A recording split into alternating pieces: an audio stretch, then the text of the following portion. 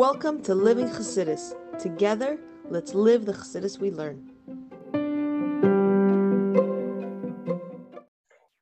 So hi everyone, and thank you for joining us. We are in the middle of a beautiful Sunday full of sun, and we're going to speak about chinuch, about accepting the Torah, about our connection and Chassidus. How can we use Chassidus to enhance our connection? And I thought a lot about how can we combine everything, the children as being guarantors before Shavuos. How are we enhancing that job that they have to be those guarantors? Are we connected and able to give that connection? Because in order to be able to give over something, you have to do it well yourself or know it well enough to be able to give it over. So my approach to chinuch, and I don't have as much experience as many people that I know, but from the years that I've been in chinuch, I learned that if you want to give over something, you have to do it yourself, and you have to do it happily. Or else if you're not doing it happily and you don't love what you're doing, somebody else watching you, and children watch us all the time, it's not gonna sink by them. It's not gonna, they're not gonna grab it because it's gonna seem to them like it's something out of reach or something that they don't want because our parents don't like doing it. And we spoke about it last year a little bit. I touched about this subject in many different stories. So I want to bring a story that I use for a different context, but I wanted to take a specific message from that story for us. And from that, I'll develop this idea of why approaching chinuch through Chassidus is so important. And also, why is it important that we do what we do with love, and that our connection with Hashem and with the Torah and its laws is always in check, and it's not loose. Just like I had this ring, and the thing that was holding the stone was getting a little loose. I'm like, nah, it's fine. And like walking another day, 2 days, 3 days, eventually it knocked on something and the whole stone came off. So when you see something coming loose, don't wait for it to break. Take care of it at that minute. And that's something important about our connection with Hashem. And it sometimes happens like very little that we don't realize that our connection is becoming a habit, and it's not coming from a genuine place. We're not working on it enough. So it's not always going to be there if you don't work on it. You have to work on it. You have to enhance it. You have to make it happy. And you have to always check with yourself, why am I doing this? And if I'm not happy doing it, why is that? What's happening to me? And you have to take a few minutes and stop and ask these questions. And if your answers are weary and they're not definite good answers, then you need to do something about it in order to be able to give it over to your children, to your family, and in order to also be a happy person. So there was a nice story about this lady that had a lot of children in the house, and she and her husband were working very hard, and they were really, really good parents. And her son went off the derech, and she really, really had a very hard time, and she couldn't concentrate, and she didn't know what to do with it. And she did all the things that she thought would help the situation, and it made it worse. Her son went out of the house. He went to live in the city with his friends, and he just didn't. That's it. He found a new path.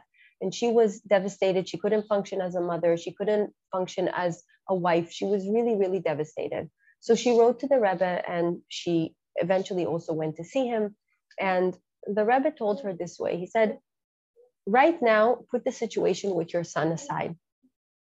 Your household, what's going on there? He said, make Shabbos special in your house.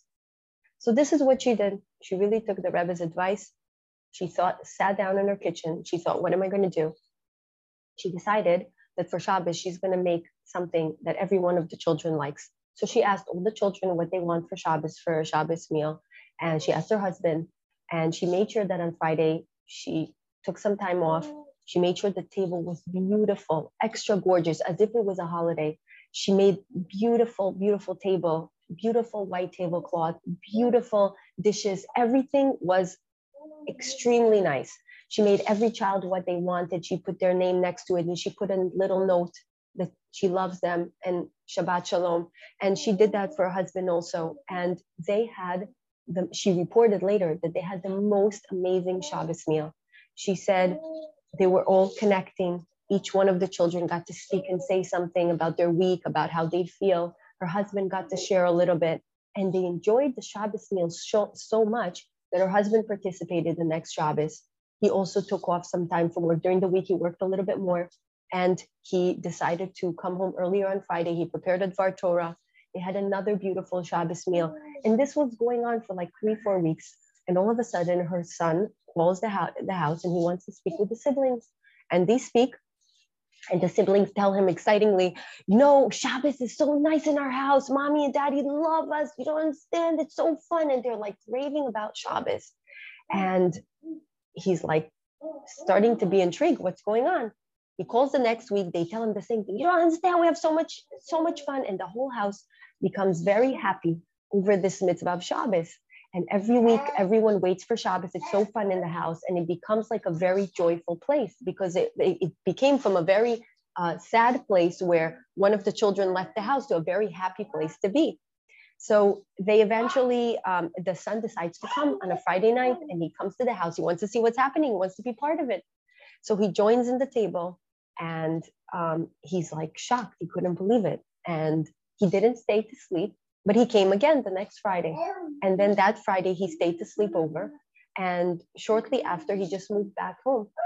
And the mother couldn't believe it. She didn't do anything extra for that specific situation. All she did was observe Shabbos, was do one mitzvah that Hashem asked us to do with all her heart. And she made it very special for everyone around her because she took it very seriously. And what I thought about is, what happened here? So she listened to the Rebbe, and the Rebbe told her, like, get yourself out of the situation for a minute and do something that Hashem asked you to do. And she started to do a mitzvah fully. And by doing it, she started to connect also to her own Torah observance, to her own connection to Hashem, to her own happiness. And by doing that, everything around her fixed itself. So it was very special. And I felt like this is what happens with our connection. When we put time and effort into something and we really, really like take a minute to think and do it properly and take a step back. And it's okay to take a step back. Sometimes I find myself also in situations where why do I need to breathe for 5 minutes before I'm doing this activity? This is something I'm supposed to be happy doing. If I need to breathe through the activity and I need to like gather strength, then maybe I need to take a step back and work on my own connection and enthusiasm and see, why is it so hard for me at this minute? What is getting loose in my connection that I need to take that step back? And by doing what she did, by starting to connect to Shabbos, she started to work on her own connection. She started to enjoy the mitzvah of Shabbos. She started to enjoy being Jewish and having a day of rest. And through that, everything in her life fixed itself up. Because the energy that she gave everyone else was, we love Shabbos in our house. And even her son, that was just, didn't find any happiness in it, wanted to be part of it. He felt it. She didn't have to speak to him. She didn't have to beg him to come back home. He chose to do it on his own. And this is very profound when we talk about how we run our household, how we educate our children. Are we happy doing what we're doing? Is our connection strong enough to say that we're doing it and we're really doing it happily? Are we rushing through things, or are we taking the time to maybe do it with our children? So yeah, it'll make a little mess. But if we do it with the kids, and like you're making challah and you're making challah with the kids, or you're toiveling new dishes, and are you taking your kids with you so they could see what you're doing? Like all these things are very important. Are we making brachas from all our heart? Are we understanding how lucky we are that Hashem is giving us what we have? Are we kissing the mezuzah, understanding how profound it is that we have such a protection? So if we're doing it with happiness and love, our children will just do that. And the way I learned it is because I started to direct preschools. And because I'm a Balat Tshuva, everything for me was new in the beginning. So when I do something, I question it all the time. Like, am I doing it because I really want to do it? Do I need to improve something about it? So when I'm doing something, I always do it with a lot of happiness. I make a point to do it with a lot of happiness. And I see that sometimes I don't need to tell the kids. Just the fact that I'm doing it happily, the kids are doing it after me happily. Like it happened this week that I was making cheesecake with the kids. And recently I came to this new preschool and I started to teach the kids how to make challah, like literally from scratch, not just doing a frashat challah, really, really making the challah with me. And the kids love making challah. So I come on Monday morning and they're like, More, Sheli, are we making challah today? I'm like, no, we're not making challah today. We're going to make challah on Thursday. So Tuesday, the same drill. Sheli, are we making challah today? They're going outside. They see me outside and they're, Sheli, are we making challah today? And every minute is, are we making challah? And I realized that it really, the kids really connected to this idea of challah because I love it so much. So they also love it so much. And then when we were making cheesecake, so that one of the girls, I was showing her the crust. So we're making it from like cookies. And she's like, why are we not using challah dough? And I'm like, we're going to make something different. We're going to make cheesecake. She's like, but no, I want challah dough. And she was like really crying for it. And I realized that, you know, when you do something with love, the children also do it with love. I go around the school, for example, and I do brachas with the kids. And I say, why are we making brachas? I'm asking them these questions. Think about it. And then after we make the bracha, I say, thank you, Hashem, for all the things that you're giving to us, for our moras and for our classroom and for our toys. So they could really understand this, why are we thanking every minute? It's not a given that we have all these things. And a few of the mothers reported to me that the kids are doing the brachas at home and they want to know how to do it right. What kind of bracha do I do on this? And they want to make sure that they know how to say it. So when you are doing it with love and in happiness and you understand what you're doing, you're influencing your environment in the same kind of way. So there is a very nice letter that the Rebbe wrote about chinuch. You see, our first guarantor is screaming and yelling. He wants to learn Torah. You're like, wow, I'm a guarantor. Yes, you are. And by the way, like, why are our children our guarantors? Because children ask questions. You know how these are, but why, mommy? But why? But more, why do we have to do this? But so it gets you also to think, why are we really doing it? Maybe and then you're giving them an answer. It's like, but why? So you're like, maybe this answer is not good enough. Maybe I really need to think like, why are we, doing it? So the fact that children question and ask, and also truly their neshama is very pure, so they connect to things very easily. If you tell them to say amen, they'll just say amen. They believe in it 100%. So there's something also to learn from the children. So they are guarantors because they ask questions, but they're also the guarantors because they're purely believing in Yiddishkeit. They purely believe in Hashem, and they purely see things beyond what we see. The kids don't have any, maybe I should do this because it's going to get me somewhere. They don't have these calculations. And this is why they're the best guarantors, because they accept the Torah for what it is. And it teaches us something about how to observe Torah and mitzvahs. So the Rebbe, there was a sikha about chinuch of little children in the Likutei Sichot 15 in Vayera, and it's on page 129. And I could also give you a copy of it. It's very, very beautiful. And there was a letter that the Rebbe wrote, and he wrote it to it's specifically to give parents directives how to raise children. So I don't know, did you ever encounter this letter about chinuch? It's a very nice letter. You'll see, gives like 3 or 4 directives about chinuch that really to take in consideration when teaching and also at home. So they don't say who it is for, but it was somebody from Cleveland, Ohio. And he says, greeting and blessings. I am in receipt of your letter, and I'll remember you in prayer in fulfillment of your heart's desires for good. With regard to the problem of how to deal with your oldest daughter, this is like a Shela, he said, like a question, should be discussed with a competent and experienced Rav to whom you could give all the necessary details and who would advise you what to do. Furthermore, a Rav is bound to confidence, and therefore you could discuss the situation with him quite frankly. As for asking for some guidance, I must be quite candid with you, even though this may be somewhat painful, but I have no choice in the matter, for this is my duty to mention it, even though just briefly. Bringing up children requires of Jewish parents several basic principles. Firstly, and this is, I found something very, very interesting, that parents must always provide a shining example for their children of the kind of conduct that they would like to see in them. Moreover, children usually think that in as far as they're concerned, it would be quite sufficient for them to have the standards, which would be quite sufficient.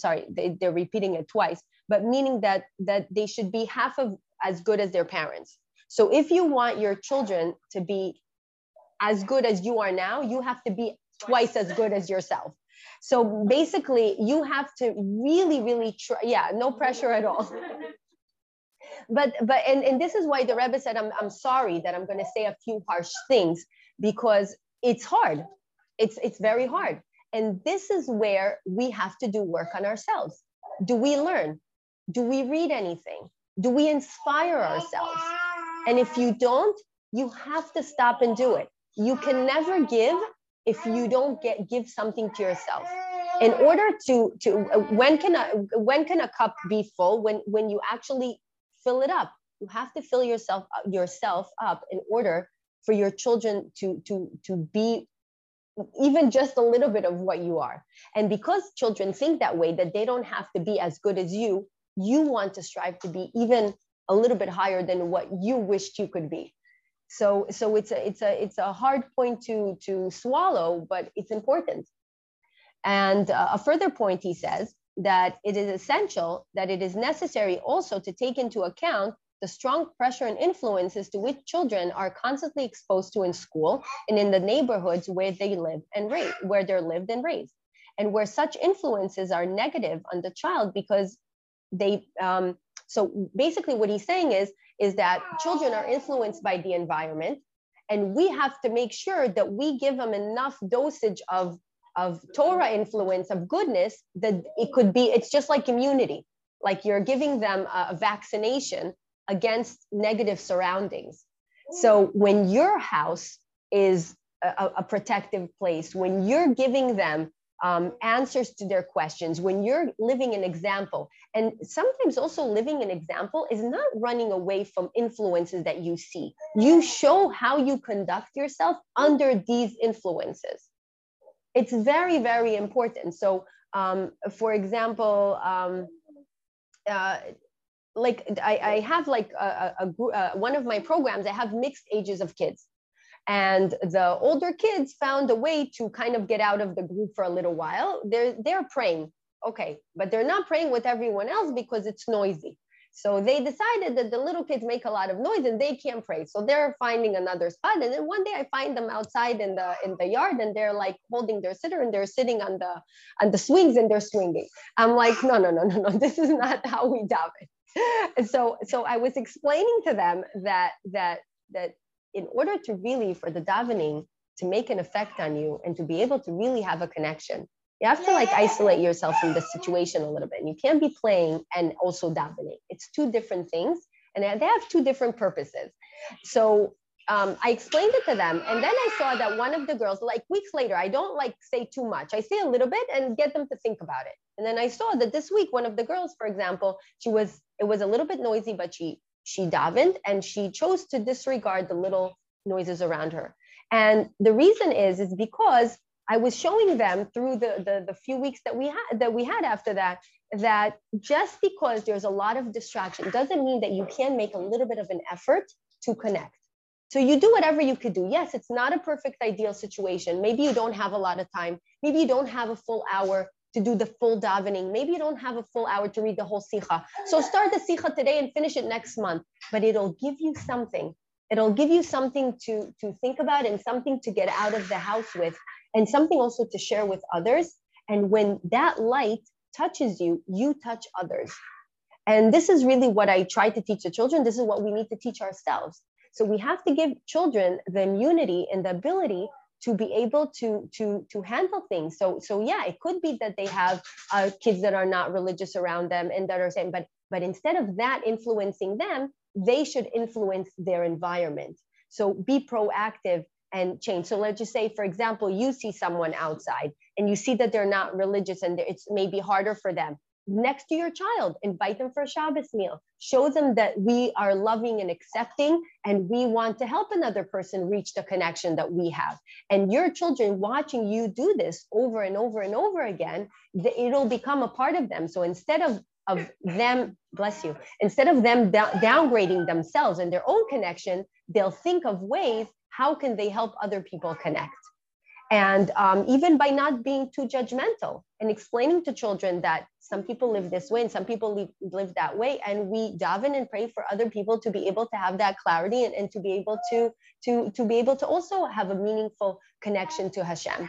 So all these things are very important. And when you are less scared of the things around you, and you're showing children that you know how to deal with these things outside of the house or in the house, they will appreciate that, and they will grow up understanding that, living that, and you will be a happier parent because you will know that you can trust your child even when they're maybe not in a safe place as we wish they would be.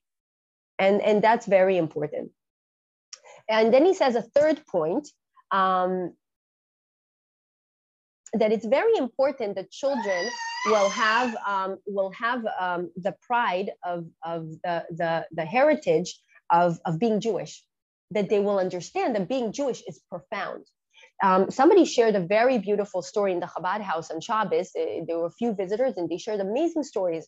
One of the story was very nice, and they spoke about a person that it's a very, very long story, and it's a complex story. They spoke about this mother that had a sick child, and this sick child was like having very high fever. And I'm talking about many years ago, maybe a little bit after the time of the Baal Shem Tov. It was really many, many years ago, and the times when we had like rabbis and sages that were able to see things and were connected to everything around them. It's very rare to see today.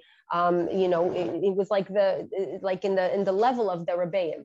And this child was sick, and the mother fell asleep next to the child in the hospital, and the child was having very high fever. And all of a sudden she wakes up and she sees somebody giving her child something to drink, like some medicine or something. And she was like, who is this person? And where did he come from? And she was like, got so scared, she started to scream, and the person ran away. And then this was said by one of the Chabad visitors that was there, and he said that he took the story from a book that the Rebbe approved, that the stories are really real. It's not like a made up story. So he said that the mother was very scared, and she went to the town's Rav, and he told her go and check if your child is feeling better.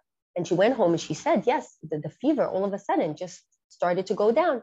So he told his shamish to go to the graveyard, and she said, there's a specific grave. He said, knock on the grave and tell the neshama that I'm inviting them for a din Torah.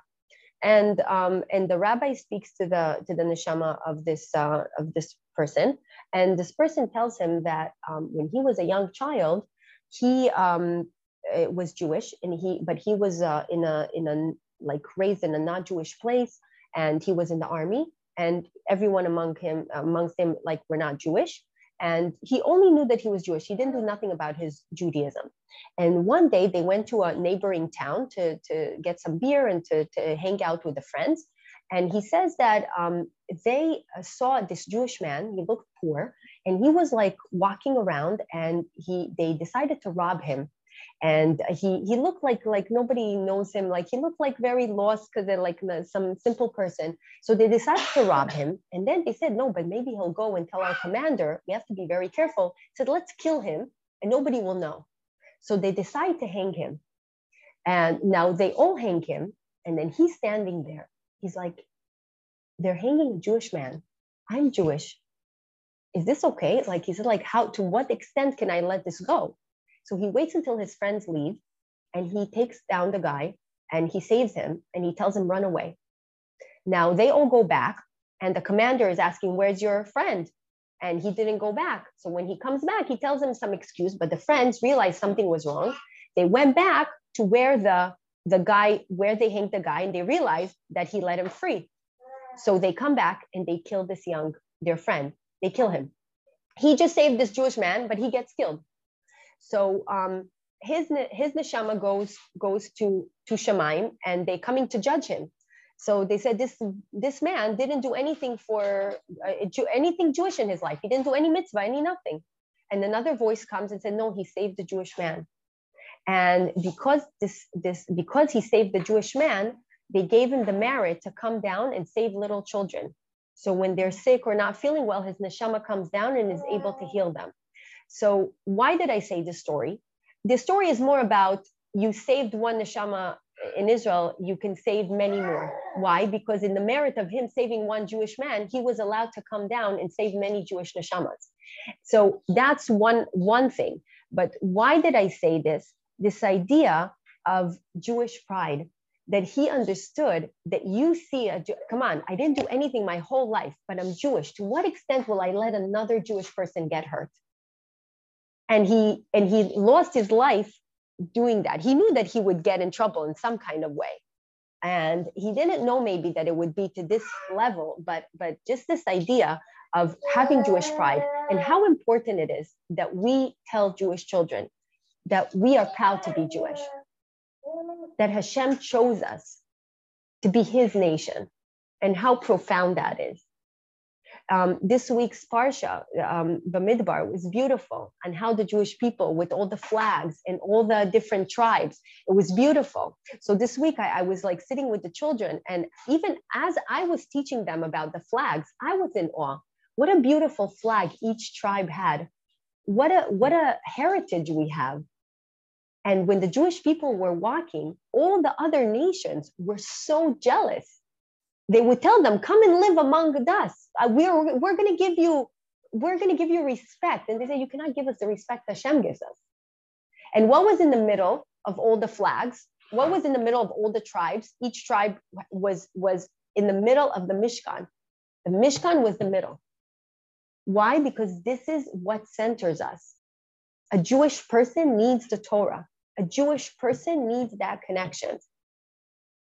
And if we really, really put time and effort into that connection, then we can transfer that to children. But if we are not having the Mishkan in the middle of our home, if we don't have the Mishkan in mind every single day and every single morning, if we don't talk to Hashem or connect to him, then how can we give that to children? We cannot. They're gonna learn it on the surface, but the minute they get a chance, they say, this is a burden, we don't want this. We have to really understand what Hashem wants from us. What is our job in this world? How do we use Torah and mitzvahs to do our job in the world? And when we really do that job, when we really live it, then we are happy. There's a very nice book. It's a book in Hebrew. It's called Muda'ut V'Terapia. It's like, it's by Esther Meislish. I think she used to live here, and she lives in Kfar Chabad. It's a really, really beautiful book. If you read Hebrew, I really recommend it. If you don't, I always say so basically, what is she talking about in the book? She talks about once you're aware of something, you can work on it and you can heal. But if you don't have that awareness, you cannot heal. So basically, she brings a lot of very beautiful stories that help you understand your own situation and what do you need to understand from it. So let me give you an example. There was one story when I first got the book, I read a beautiful story about the Baal Shem Tov. And we know the Baal Shem Tov is a completely righteous neshama. It's not, you can't say anything about the Baal Shem Tov. But the Baal Shem Tov, like meaning only good things. I'm sorry, sometimes because I'm Hebrew speaking, I translate from Hebrew to English. It doesn't always work. You have to add another. You're only allowed to say good things about the Baal Shem Tov. But meaning you can't say anything negative about the Baal Shem Tov. The Baal Shem Tov knew everything about everything. And he taught us kindness and he also showed us that a leader can also do little things. For example, the Baal Shem Tov was Ozer Melamed, like he was the helper of the teacher. He used to go to the houses, take the children, bring them to school, bring them back to the house, do Shema with them, and put them to sleep. Can you imagine the Baal Shem Tov? He solved so many problems for people. He knew everything. The Baal Shem Tov was like how. Yeah, it's like, and he used to teach little children, take them to school, bring them back. You would say it's a waste of time, but no. The Baal Shem Tov was teaching us something. What is he teaching us? Do it yourself. Don't leave it for somebody else to do it. Yes, we send our kids to school, but do it yourself at home also. Are you saying Shema before you go to sleep? Are you kissing the mezuzah? Where are you with all these things? So if it's overwhelming, do one or two things that you can do right and transfer these things to the children. I did not live in a religious home, but my father used to put on tefillin and he used to give tzedakah. And his thing was kindness. So he always said, did you give tzedakah? Did you give tzedakah? And I didn't grow up in a home that they taught me to give tzedakah every day, but I know this word tzedakah from him. Give tzedakah, give from yourself. Remember that you are Hashem's child. You first put tefillin. So for women, it's something else. But that concept of being Jewish and proud to be Jewish, I got from the little that he did do. And from the little that he did do, I run my life in a completely different way because I had such a sweet memory of him always saying these things. And that really made a big impression on me. And it reminds me also about, and I mentioned it in a previous talk about Rabbi Sachs, when he said that he lived in a time where they had to hide their Jewishness. And his father made sure that he wears his kippah when they left shul or when they walked in the street. And when people used to tell him anything, he used to say, my son will wear a kippah wherever we are. No son of mine will ever take his kippah off. And people who are proud to be Jewish and proud of their Yiddishkeit and understand why they're keeping it, other people respect it and they treat us in the level that we should be treated. And that's very important. And now I'm going back to the Baal Shem Tov story. Why did I bring this story up? Because the Baal Shem Tov once saw someone who didn't keep Shabbos, who broke Shabbos. And the Baal Shem Tov taught us that everything you see and hear, there's a directive in your work. There must be something connected to you. And he said to himself, why did I have to see somebody that broke Shabbos? Why did I have to see this? Out of all the people in the world, I had to see something like this. Did I ever break Shabbos? So the Baal Shem Tov thought, and he remembered that one time he was in a situation where a Talmid Chacham was insulted. And when this Talmid Chacham was insulted, he did not protect him. And when a Talmid Chacham is insulted and you do not help him, it's like you broke Shabbos. And this is what the Baal Shem Tov realized. And what did the Baal Shem Tov do? And why did I bring this story up? Even the Baal Shem Tov was checking himself all the time. All the time. It doesn't matter who you are. You have to check yourself all the time. And the great sages are teaching us this. Our Rabbeim are teaching us this. If you see something and hear something, why did Hashem bring this my way? What did I need to learn right now in my own avoda? And that's very, very profound. If our child says something, why did our child just say that to us? Think. Maybe there's something good that we're doing. Continue doing it. Enhance it. Maybe there's something lacking. Enhance that. Like think about it. What can I change? What can I bring into the situation? And always think about that story where the mother made that change and started to keep Shabbos so beautifully that it affected everyone in the house, her husband, the children, the child that left the house. And we also have to understand that not every person has the same kind of work to do. There was a very beautiful story here that I read a while back, and I didn't remember all the names, but I remember the main message of the story is that each person has a specific, through the work that they do in this world, this is how they connect to Hashem. And this is what they need to concentrate on. So there was Rabbi Pinchas from Koret and Rabbi Lev, and both of them were two different tzaddikim. Rabbi Pinchas was a very respectable rabbi in his town, and Rabbi Lev was not in one place. He didn't have one place of living. He would go from town to town, and teaching people. And Rabbi Pinchas had a more prestige job. Everyone knew him. Everyone used to say maybe, he's such an amazing rabbi. He's changed my life. And Rabbi Lev,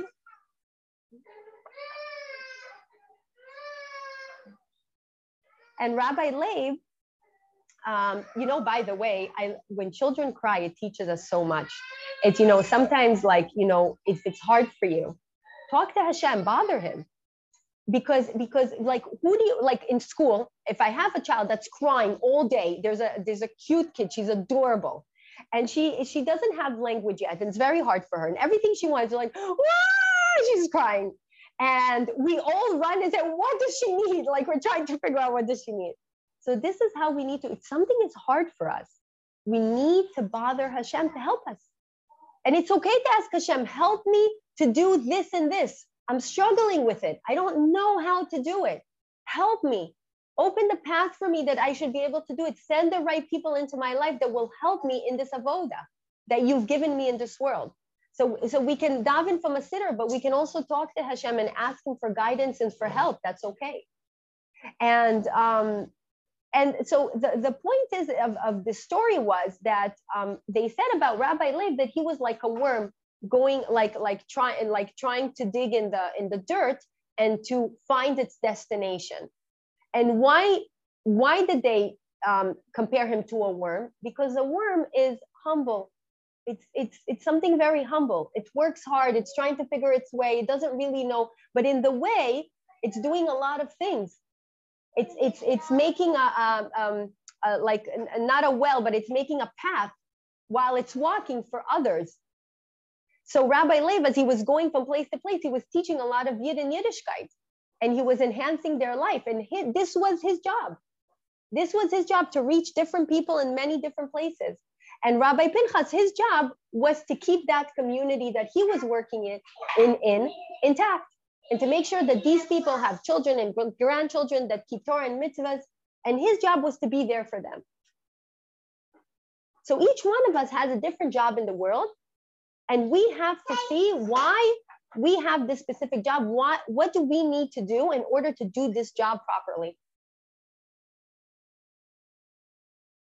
And that, if somebody wants to say something, it's a farbrengen. It's a, we're receiving the Torah.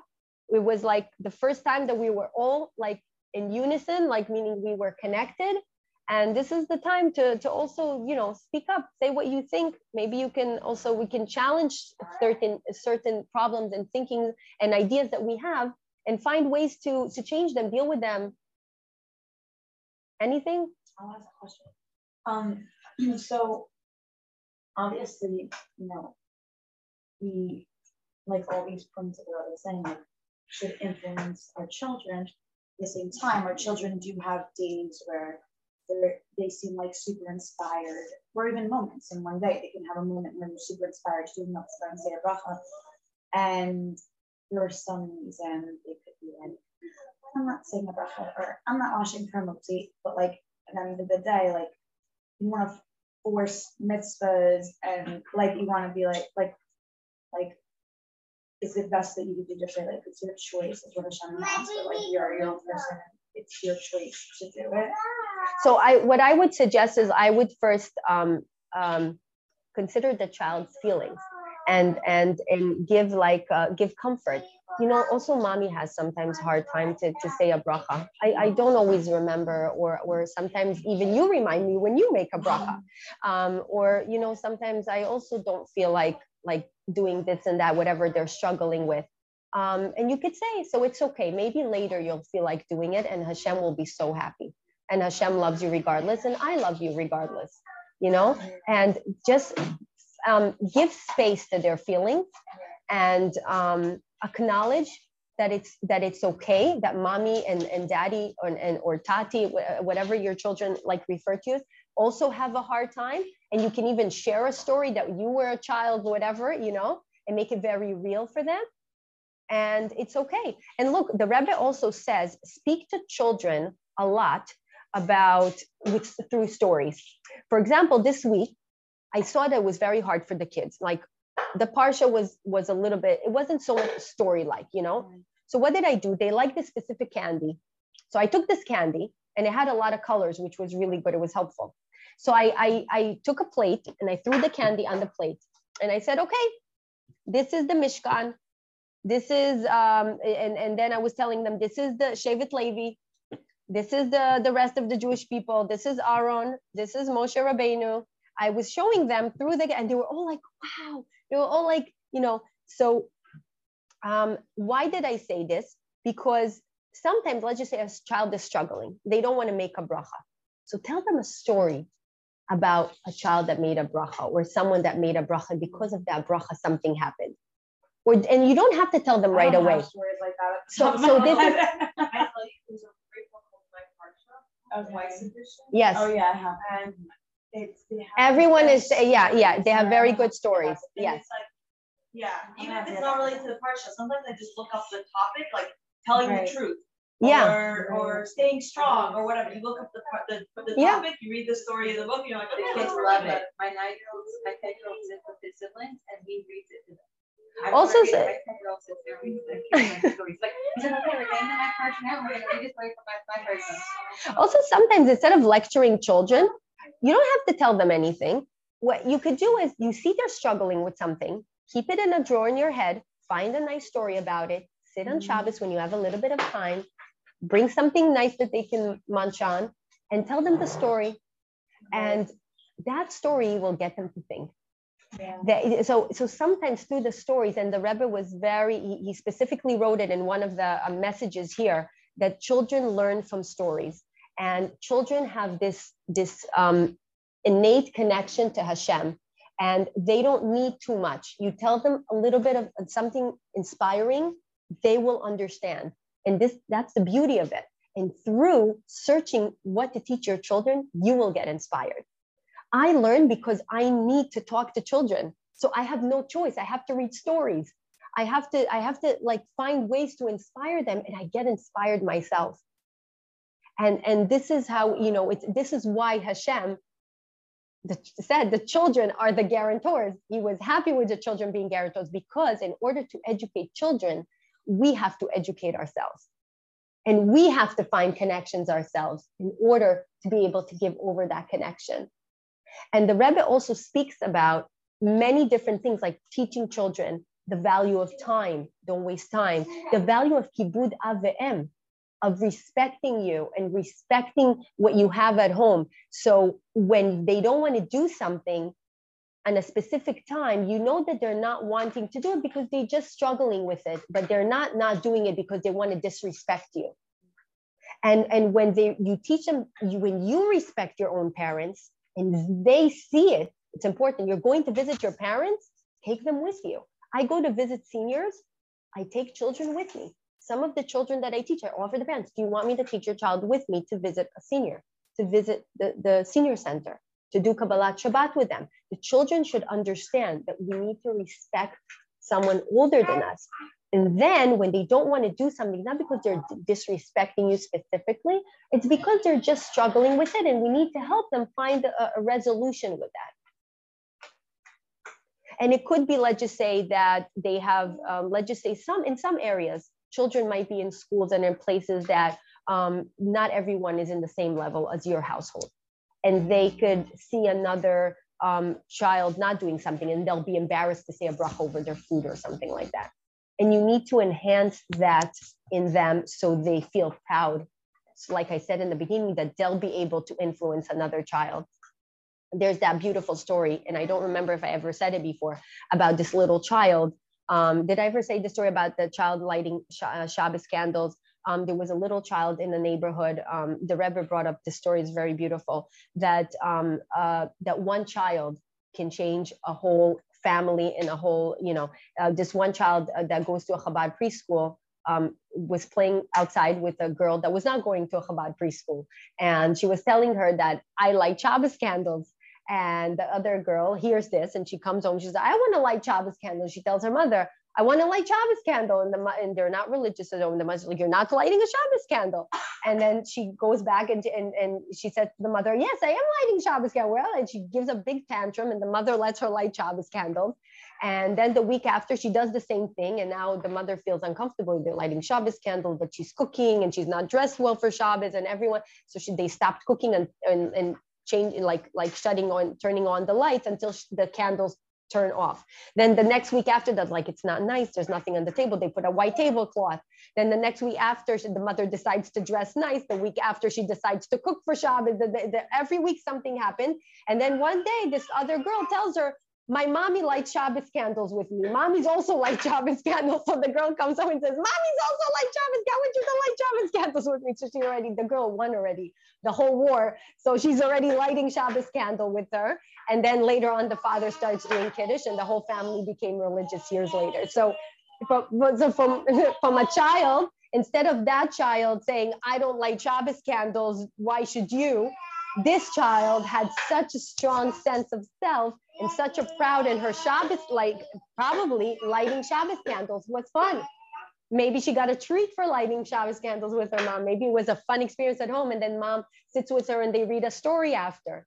Make mitzvah special so the kids shine from them and they go outside telling the whole world, you don't do this, you should do it, and this is how we bring light to the world. And this is how we inspire ourselves. And this is how we inspire children. And this is how we inspire people we invite to our home. And people sometimes just watch you and they say, I wouldn't be like this. Like, how do you do this? I said, come, we have to learn. Chassidus brings life into Torah. It takes something that's a written word and gives it life. It gives it meaning. It tells you how to use it. The Tanya, the Alter Rebbe, gave us a very, very special gift. How to use what we read. How does this apply to me? I'm a simple person. No. So he says, no, you're not a simple person. You have Neshama Elokit. You are so special and important. Only you can do a specific job that Hashem gave you to do. And we have to remember that now. Now there's an energy in the world the same as the day that we received the Torah. Now Hashem is telling us, wake up, get ready. I'm going to give you a special gift. Look at him smiling. It's perfect. Thank you. I'm going to give you a special gift that's going to help you be happy. That's going to help you to live a meaningful life. And how are you going to do it also? Together. We are a nation that each person, each part, each shevet has a job, has something that only they could do. And when we work together, that's when we are whole. This is when we can receive the Torah, when we work together and we worry about others and we worry about our children and our environment and our community. And this is what it means to wake up. It means to check, sit down with yourself and what am I doing for myself?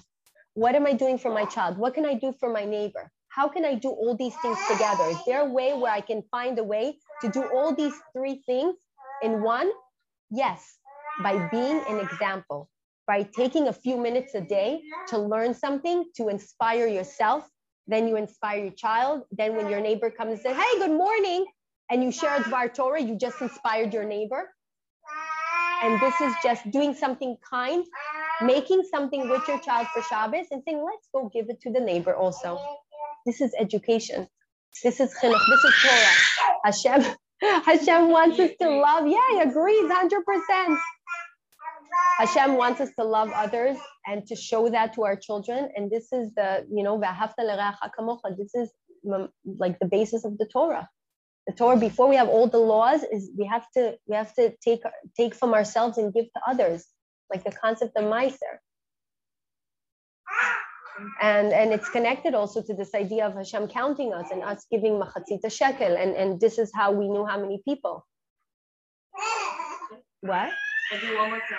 Yeah. A few of us here are taking the course on like the office, whatever, the Shavuos, the Kashas, and the Nida. And today, the lesson that we learned today was Be'ach Almanas. That's fear. So that's how it should. I learned the Sechel once where it said that's how it should be. That you should be so moist with Para that it should be able to transfer it to someone else in such a way. Yeah, that's amazing. You see, it all connects. And again, we all have moments that you say, like, I can't do this. It's really hard for me. Why am I not connected when I'm doing something that's supposed to connect me? So I always take a step back and see where it started. Remember when I told you about my ring and the stone that fell? It fell because one of the connections broke. So before it breaks, see it, feel it, see what's making it loose and strengthen it. And it's really important. Sometimes it's not just about learning, it's also resting, sleeping enough, having all the things that you need in order to be whole. So it's physical and it's spiritual. It's both. Just things to think about. You're welcome. But really, I really do suggest to get these books if you don't have them, because they're the Weiss edition. Yeah, it's amazing. It really is amazing.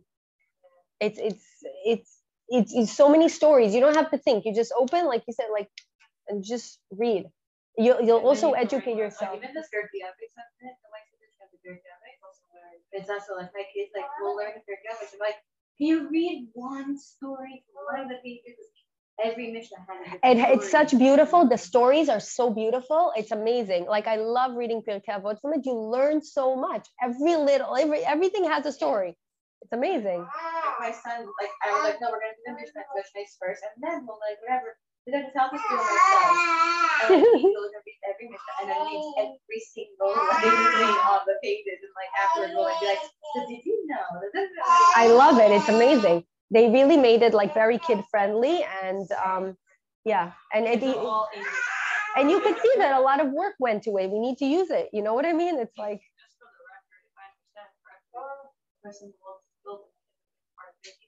Really? Oh wow! We need to knock on his door. I know. Every time I ask him to speak for us, he's probably too busy printing them. Oh really?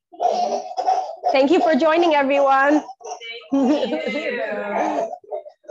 He was so happy at the end. It's amazing. His mom was getting bigger and bigger. I was just like, oh.